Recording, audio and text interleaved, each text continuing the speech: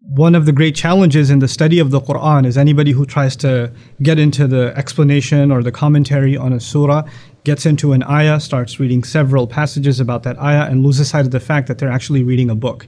Every single ayah, every single verse becomes a chapter by itself.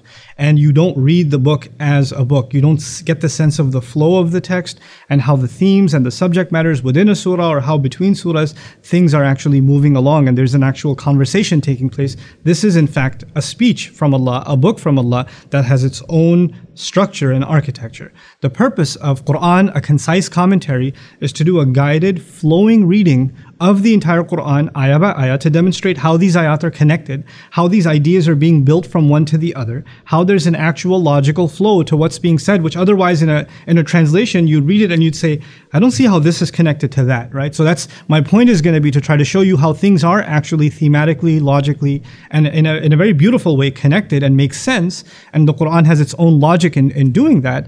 The other thing that's going to be highlighted here is things that are missing in translation. Oftentimes, there are things in Arabic that are said a certain way, or there's 2-3 ways of saying it, but unfortunately in the English translation, they get translated exactly the same way. And my job is going to be, as I walk you through this guided reading of the Quran, to highlight things that otherwise you would not have captured. So before we get into a deeper look into the Quran or go into one surah and really dive in, it's probably good to have an overview of the entire Quran, and that's really what Quran, a concise commentary, is about. Let's begin our journey together.